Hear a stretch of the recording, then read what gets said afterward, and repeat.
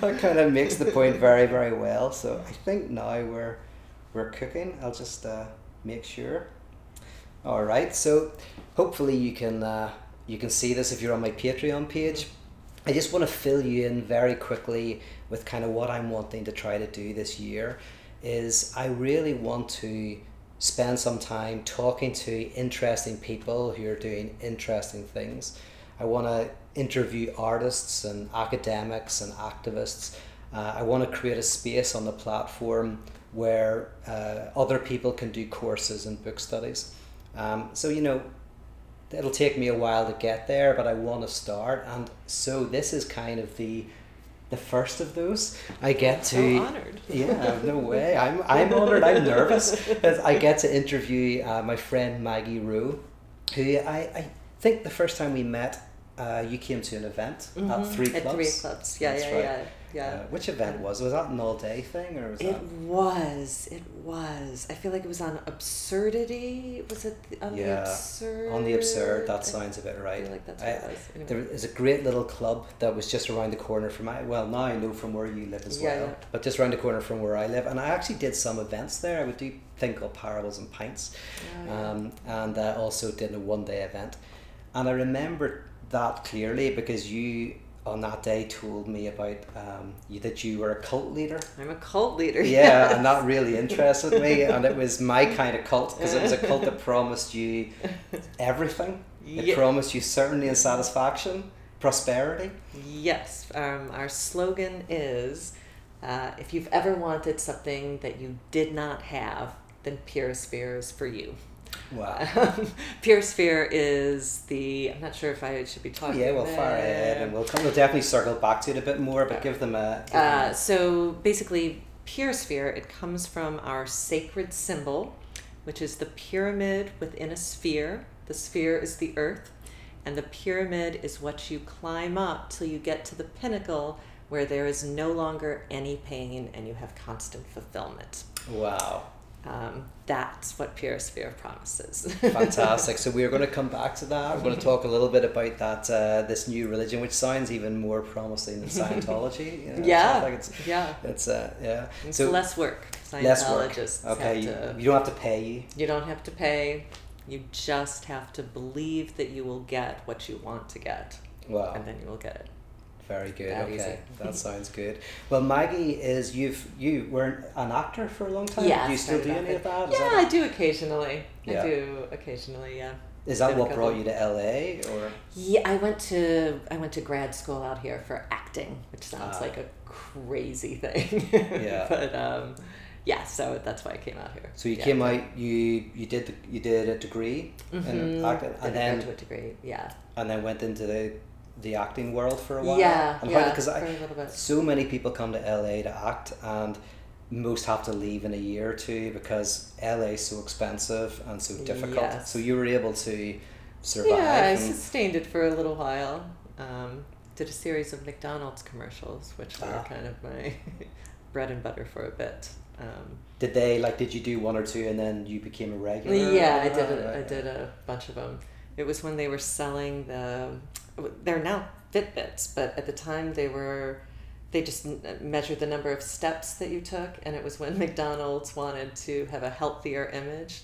So I was the lady with the step counter Oh, on wow. a bunch of different commercials. Very good. Yeah, I have a good friend, our friend Andrew Delman, who's a very good friend of Elliot's actually, but he does a number of things. He's a stand-up comedian, but he also does adverts, and he did a big advert with the Pizza Hut, and it's so weird. Every time the advert comes on, like, there's Delman. So, very good. But you acted, but then got into writing, and then kind of wrote film scripts, TV scripts. Yeah, What- but a few film scripts, and recently I was working on the show Flaked on Netflix with Will Arnett, and Arrested Development, and I wrote a film based on Purisphere, which was basically a film. The idea was that it was a disbeliever coming in to challenge Purisphere and expose all of its ills and wrongdoings.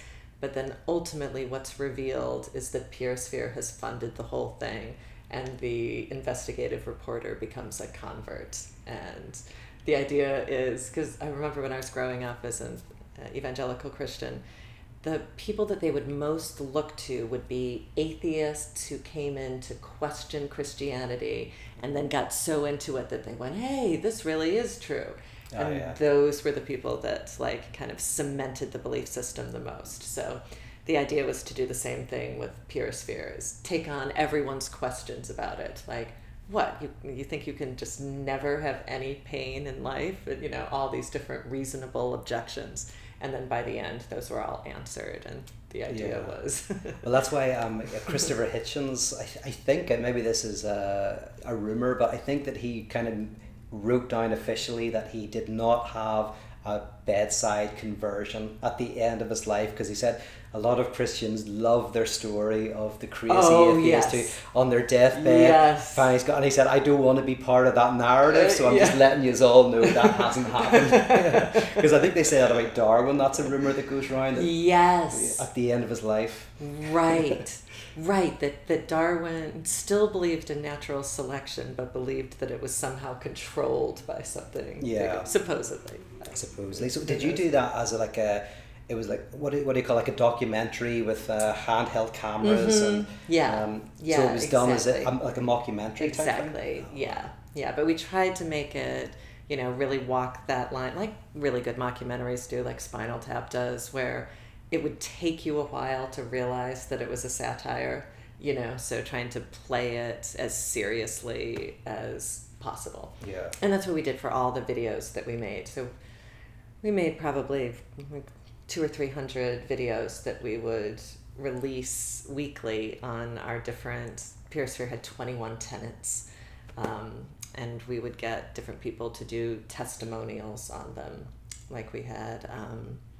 Sacred Ignorance, that which you do not see does not exist. And it was all about turning a blind eye to anything that you don't want to see in your life. Because there's a guy who's a contemporary guy who seems to be doing something similar, and you'll know his name, but he pretends to be, like, he's got the long hair, and he will say, you know, how to be a great vegan. And he'll say, you know, always talk about veganism at every point you can. Have you seen his videos? I don't think No, he's very good. But it sounds like you were, you know, doing something like kind of a similar kind of thing, sending up a lot of these notions. These ideas. One of the tenets was that we called it sacred shopping. And it was the idea that the universe is your Sky Mall catalog, and it's time to rack up some credit card purchases. But the idea that a lot of these kind of prosperity theologies look at it like as if you could strong arm the universe into giving you what you want, and it's kind of this spiritual materialism of, you know, if I believe blah blah blah, then I can get this. Which has this really dark underbelly of, like, if your life is going badly, it's because you're not thinking correctly. You know? Right, like all the people in Darfur, like, they're just shitty visualizers. Yeah, you just got to imagine the world as a sky mall and you'll be fine. It's manifested so shittily. Yeah. So you're literally saying, like, you made hundreds of, like, these short videos. And was that in the run up to the documentary? Yeah. As kind of almost like viral kind of little hints. Yeah. And then, so how did you, like, raise the money for this, or what happened? Who was behind it? So great. We started off. The way that it all started was I was doing a variety show. I was producing a variety show called Pretty Good Show. The idea was that it was a pretty good show, and it ended up being just that. It wasn't great, but it was a pretty good show.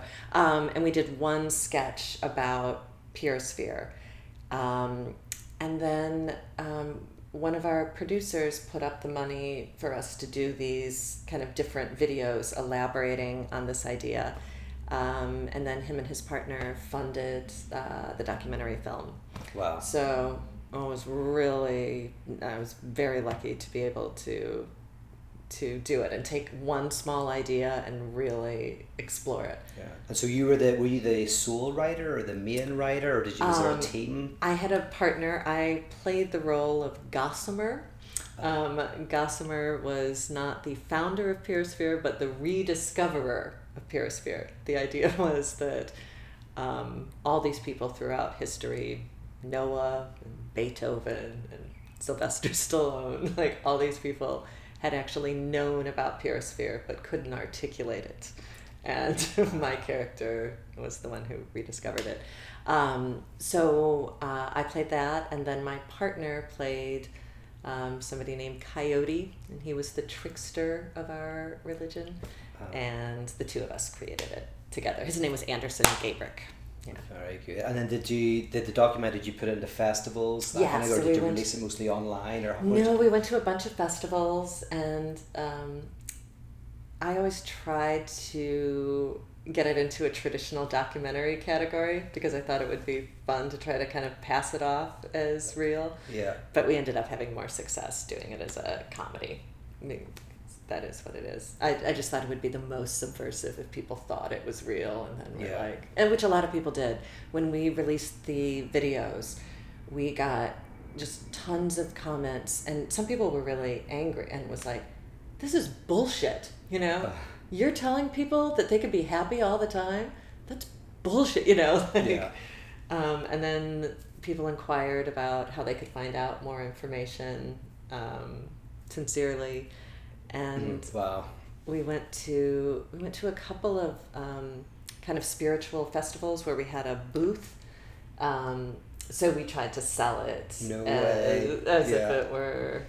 And our opening line really did get people interested. What do you, have you ever wanted something that you did not have? And if you don't think about it, of course it's like, yes, all the time. Yeah. Everything that I don't want, I don't have. Yes. I mean, everything I want, I don't have. Really, exactly. Yeah.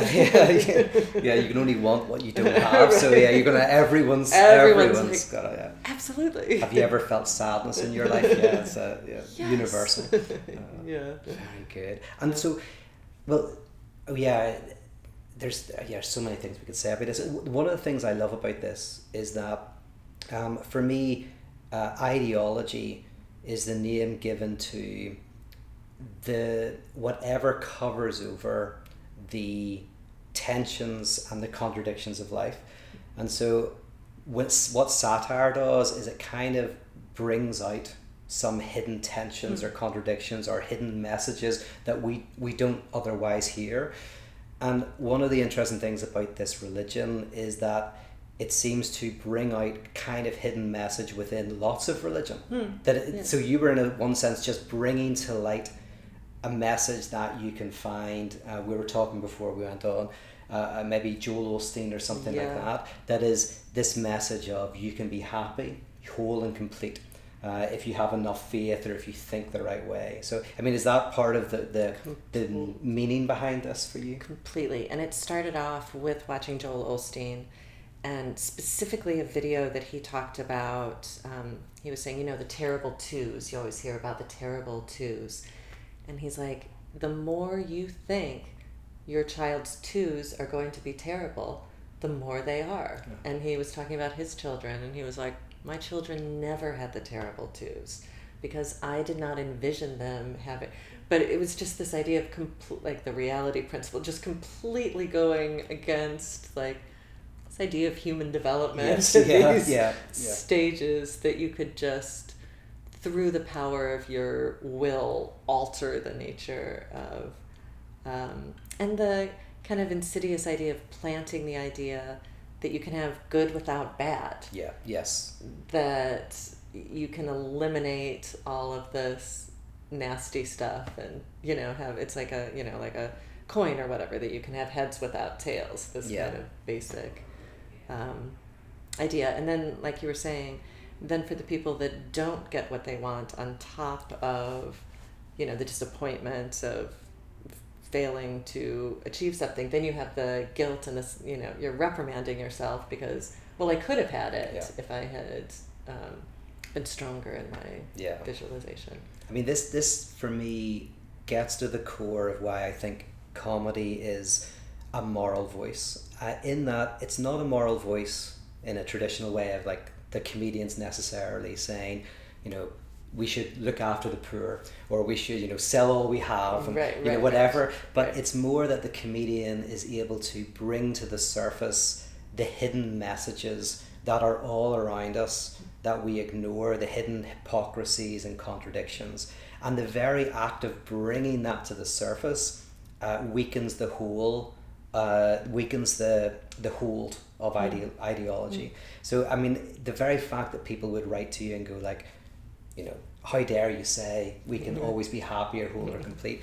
That's great, because you're going, yeah, exactly. Exactly, right. And actually, when you see religious systems or political systems that promise you to have, they'll never say it as explicitly as Parasphere, but they might say it.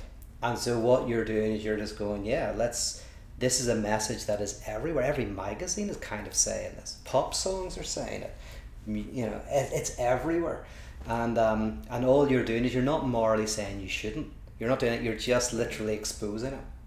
Yeah. So it's one of the things, as far as exposing contradictions or The Secret, you know, when that was really big, one of the ideas, I know their biggest ideas was positive attracts positive like a magnet. And it's like, well, that's the opposite of what magnets do. Yes. Like, it's a negative positive. Yeah. But that was like their thing. So that became like one of our big slogans, and we demonstrated, you know, with 2 magnets how, you know, and of course it wouldn't work, so we'd have to. But yeah. Very good. And you've used the website still going. And yeah, we're it's all up there, still, so people can check it out if you want to become a. Is there a name for people who follow Paris? Peerspherist. Peerspherist. If you want to become a Peerspherist, you can just sign up. There are 2 major holidays in Peersphere. There is Sindo, and that's the night when anything goes. So it's like the Purge. Yes, the Purge. And then the following day is Yeesh. And on Yeesh, you repent for everything that you did on Sindo. Oh, wow. That's very good. But it's offering both, so you can have the, you know, the freedom to do whatever you want, and then the righteous feeling that you've repented for it. So very good. I'm sure I was watching something recently. I'm trying to think what it was. I don't know, but it was a comedy, but basically the guy was repenting, or he was repenting in advance so that he could do whatever he wanted. So it's kind of the other way around. Actually, that would have been great. Actually, maybe you can swap the 2 holidays around. Yeah, I think I am going to do that. In fact, I just said it wrong. Normally it's first. Very good. That's right. Yeah. So you were doing that. You were writing for film scripts. You were writing for TV scripts. And then recently you've just completed you wrote actually a series of short essays, is that correct? Dirty Laundry? Dirty Laundry, yeah. yes. I don't have that, I would love to read it. What's that about? It was about, so I run this personal essay show called Sit and Spin, which was created by Jill Soloway, and we've been doing it for 15 years now. And the book was some of my essays, but also some of my favorite essays that people had done in Sit and Spin throughout the years. And the idea of the book was that we tend to want to air other people's dirty laundry, or, you know, doing comedy makes somebody else the butt of the joke. And the idea, you know, kind of behind Sit and Spin is that the ideal piece is where you're making fun of the flaws within yourself and airing your own dirty laundry. Have you ever looked at, it was massive about 10 or 15 years ago, I'm sure it's still running, but Post Secret? Did you ever see that? No. Yeah, it was people would put in postcards of their dirty laundry, of their secrets. Oh, yes, I have heard it. I did hear of that. And then they bring out these books. I actually bought 3 or 4 volumes of them because they were fascinating, and anonymously people would air their dirty laundry. We did, when I was doing this show, Hell House, which basically evangelical churches have these things called hell houses, where you go through and there are different sins that you see. It's like a haunted house, and then at the end you see people, you know, suffering for what they did. But we did a thing in the kind of youth group room after, which is the conversion room that they have on these things, and we did pin the sins on Jesus. And it was like a pin the tail on the donkey thing, but people wrote down all of their sins, and we made a book of them. And it was interesting to see, you know, some of them were obviously comedic and they're silly and fun, but then there would be some real admissions in some of them. And there is that desire to be absolved and talking about like what you think you believe versus what you do believe. Even if you don't think that you need to be absolved for anything or think that there's still some idea that I want an outside something to forgive me. Yes. On some level. Yeah. So whenever you did Hell House, then was that a documentary again? No, it was a big haunted house. Oh, we actually created the haunted house. We created a huge haunted house. Wow. So Bill Maher was Satan, and Andy Richter was our devil. Was Jesus? He was Jesus. And then so you just walked through the different rooms, and we did it with the exact script. So the idea was we weren't doing an external satire, that the material itself satirized itself. So like in the abortion room, and this is how they really do it, it's a fully conscious young girl that's having an abortion, and then the baby is pulled out of her and she's reaching for it and blood spurting everywhere. Wow. Getting on the audience, and the baby becomes like a hot potato that she's trying to like get back inside. I mean, wow. So we these are like higher budget, because in Icon, the community I originally was part of, we would do these types of performances, but you were like doing them in a much higher budget. So where was this, in Los Angeles? It was at a place called the Center for Inquiry, which is a humanist organization that just shut down last year, or at least this chapter of it did. But because they were part of their mission was kind of to debunk or shine a light on some religious beliefs that they felt were harmful, and one of those was this idea of a literal hell. And other rooms there was a young man dying of AIDS, and that was that was all again taken from real hell houses. Hell houses, exact scripts. So the Center for Inquiry just gave us their whole building. So we had 9 different rooms where groups of 15 on a tour would walk through. And this was popular? I mean, how many people did you have? We got so many people. So many. We got, over how many days? Just one day? No, 2.5 months, 8 weeks. 10 weeks. So we did it for a long time, and probably 500 or 600 a night. In these different groups would kind of go through, but it was fun to do, because it felt like a little bit of a mission because of my background and growing up with this fear of hell. This was like this huge physical manifestation. It was like this like giant ritual for me. That kind of helps.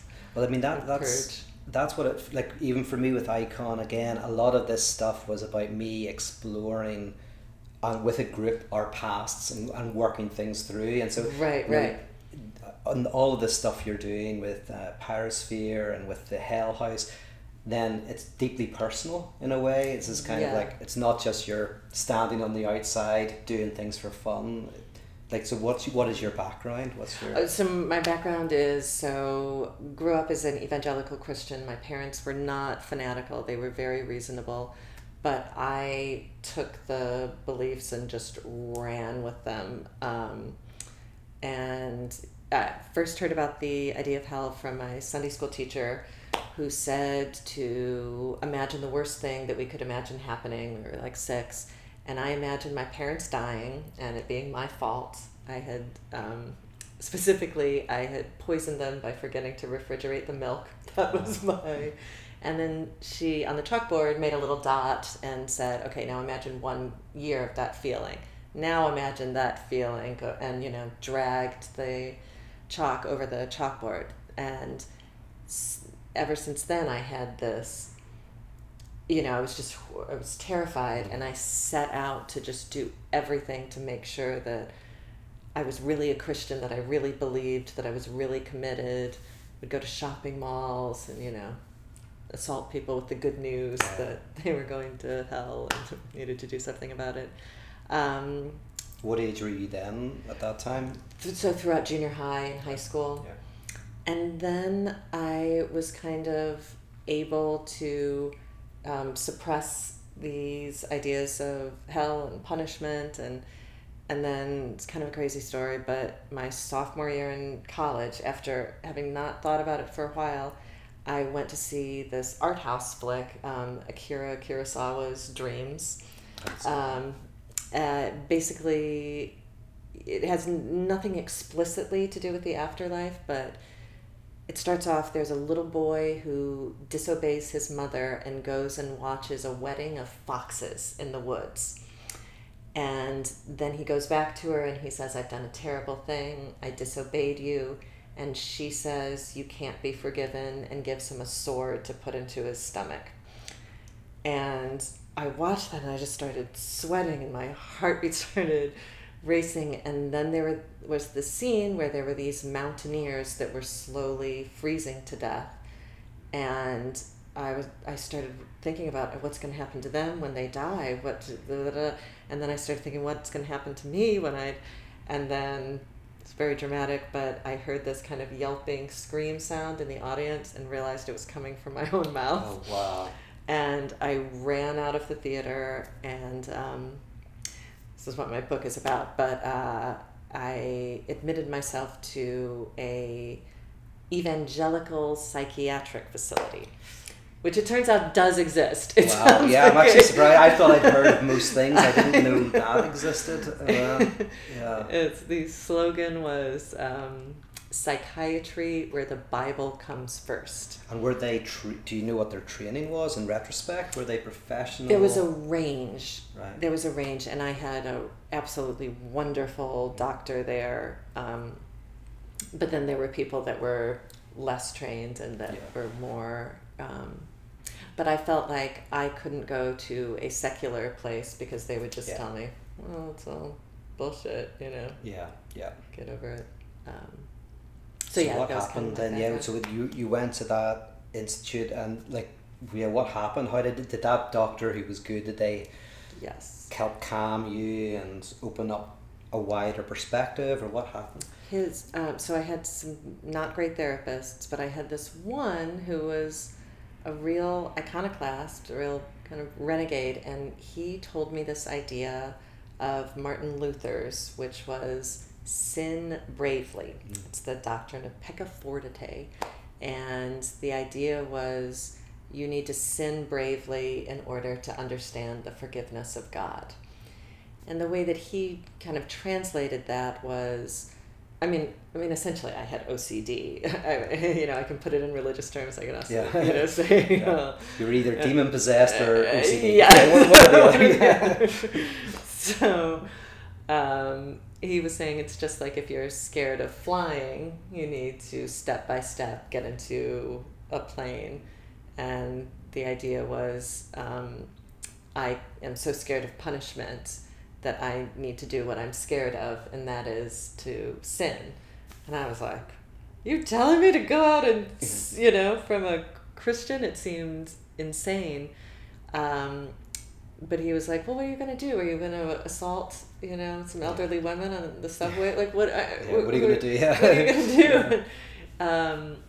But his idea was that it was more important for me to be able to let go of this fear than it was to follow the law. That's very key. And in therapy, there's an idea, and you'll know this, but for the sake of you guys as well, is that actually the prohibition not to do something is what generates the desire to do it. And so a true example, I read of a psychoanalyst who was talking about this woman who was coming to the analytic theatre, and she was sleeping around a lot. She felt really guilty about it, but she still did it. And she was like, she was feeling, at least I feel guilty, because as long as I feel guilty, I'm not going to do it even more. Right. I'm keeping it under control. I would, if there was no guilt, I would just be out there every night having one night stands, sleeping around. I'd get in lots of trouble. But the guilt of my family and the guilt of my religious background, that holds it in check. But the therapist did the same thing. He was said, listen, let's work out the guilt. Let's get rid of this guilt. And what she found is, as the guilt began to diminish, so did her desire to go out and have all of these one night stands. So the actual prohibition against is the generating force. And so in the same way, like your desire not to do anything wrong, it just causes more and more anxiety and frustration, and eventually you're going to pop in some way, whether Right. it's in hating yourself or doing something that is damaging. But weirdly, Sin Bravely is this beautiful message of no prohibition, Right. and weirdly then that's the freedom. That's the freedom. That's the freedom. It's like with your short film with the chaperone idea. Oh, yes, yeah, right? That yeah. it's the prohibition that creates the This excessive drive. And this brings us, of course, to where you are now, because all of this stuff, and by the way, your story's amazing, you've accomplished so much and done so many things, but it's a personal journey. And so what you've done is actually written a memoir, which I've got here, which is called Sin Bravely. This came out just last year, is that right? Is it? Yeah.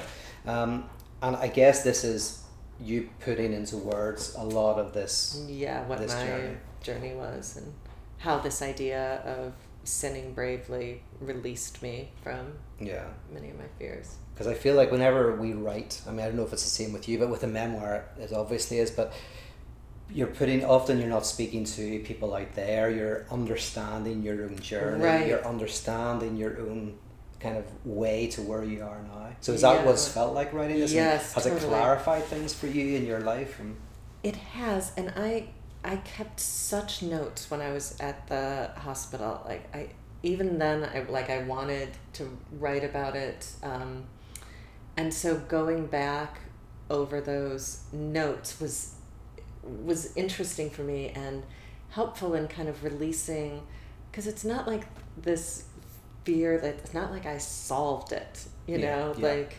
there's still that little trace that I'm still working on, and to be able to put it as external and see it as, oh, this is what happens. There was this conditioning, there was this OCD element, there was this literalist interpretation of the Bible, there was this idea that we want bad to be punished, and all of this swirled around and led to me having this experience, as opposed to it being a total internal, like if you can see it as other in some way.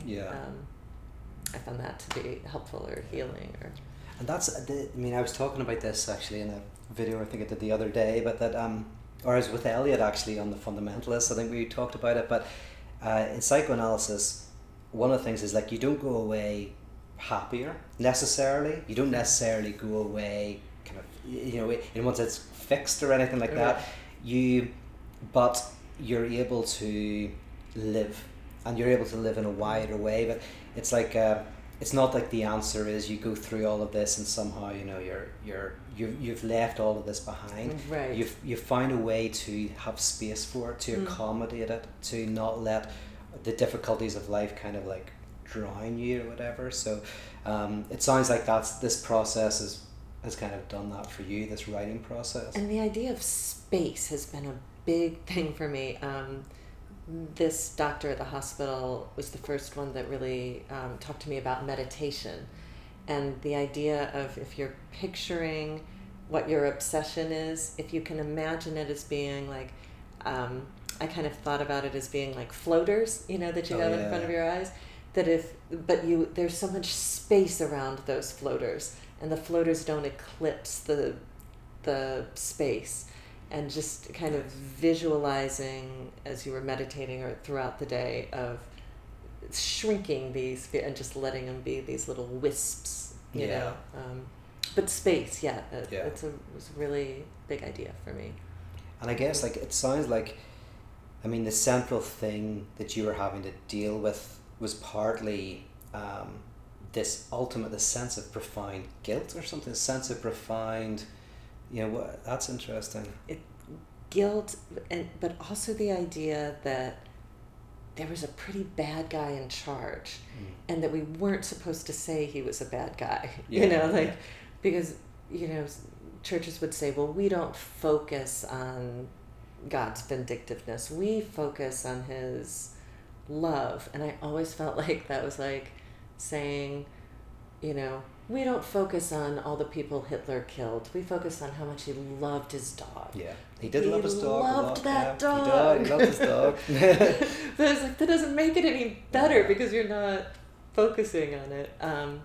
But letting go, like this feeling of when you create this, you know, this vengeful outside person, that affects how you're seeing yourself because your projection is projecting back on you. Yes. You know, so just the idea of just how you envision a deity. And then, I know you've talked about this a lot, but like with Paul Tillich, I remember reading him and talking about God being the ground of being. And it was just like, what? Yeah. Like, it was so radical. You mean we can even give up this notion of an outside? And I think you've talked about going like down and in rather than out and up. Or, so, but that idea was really helpful in letting go of, you know. I think, like, you know, you're saying about projection. I think our images of God. This is one of the reasons why God's so useful as a thing, is that it tells you a lot about the person. Right. So there's an interesting thing where like that notion of God put into words some sort of feeling inside you, that eventually you were able to kind of work through. So like sometimes people go like, oh well, I was given this image of God, but actually if we relate to that image of God, it's maybe because it reflects our own sense of guilt or shame or self-hatred, self-loathing, or whatever it is, and actually then, you know, you can see it and kind of work through it. But it's funny, like this is like this title of your book is inspired by Luther. Yeah. But this is Luther's exact story. I mean, this is his thing. He was profoundly guilty. Exactly. Could never do anything. He had this vengeful notion of the absolute. And then, like the scrupulosity, like, you know, and punishing himself by eating like only mustard seeds or whatever they were, or standing out in the snow, and like it was like he couldn't go all the way. He reformed the church enough to say, okay, well, it's not works. I can't do it, but he couldn't go more than that. And the big thing for, you know, just I always like to say this is like, because it sounds very religious, you know, a religious notion of God and God is evil or whatever, and you punish yourself. But there's secular versions that people punish themselves all the time. Like there's people who say, I can't leave the house until I have tidied it to within an inch of its life. I can't go to work until I have done these 3 rituals. Or else something terrible will happen. And they don't believe in God necessarily, but something in them is telling them that if they don't, for example, clean the fridge or tidy their garage, something terrible will happen. And you know, so it's the same structure. It's the same, and they might have, in a religious background, have, you know, put that on God. You know, put that on God, and it might be prayer, could have been religious, but right. Actually, in psychoanalysis, people are constantly going because they're like, I feel like if I don't, you know, do these strange rituals, the universe is going to collapse, and something horrible is going to happen to me. And you know, it's incredible how that structure is sacred and secular. It exists. And so grace is a message that isn't just a religious message.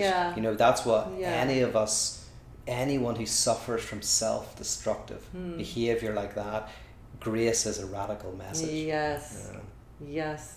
Is that anything, by the way, do you explore the idea of grace? Yes, definitely. Explicitly or implicitly? Or explicitly, and my image for it, and I still think of this image, kind of towards the end of the book, I do something that I feel, that's part of my Sin Bravely campaign that I feel very guilty about immediately.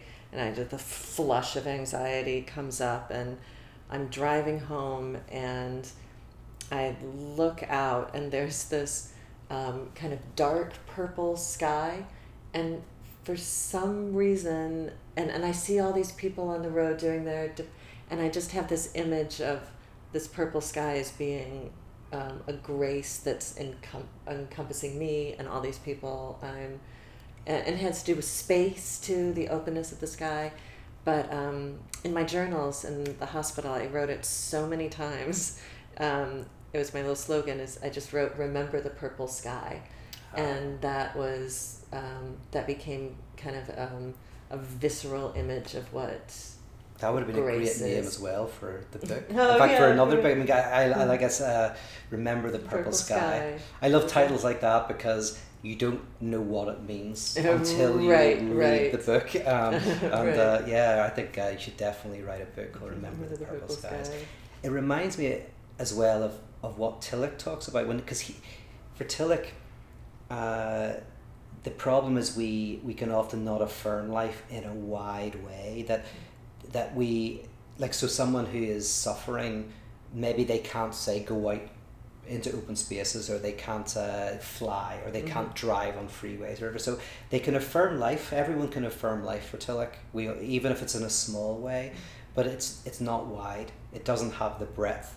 And for him, yeah, grace was in a sense allowed you to affirm life in a more expansive way. So I just, whenever you talk about space, I'm like, oh yeah, that's something. I haven't thought about that in relation to Tillich till you said it, but there is something about when we're able to experience grace in our lives, it allows us to feel that we can affirm our lives in a wider and deeper way. Yeah,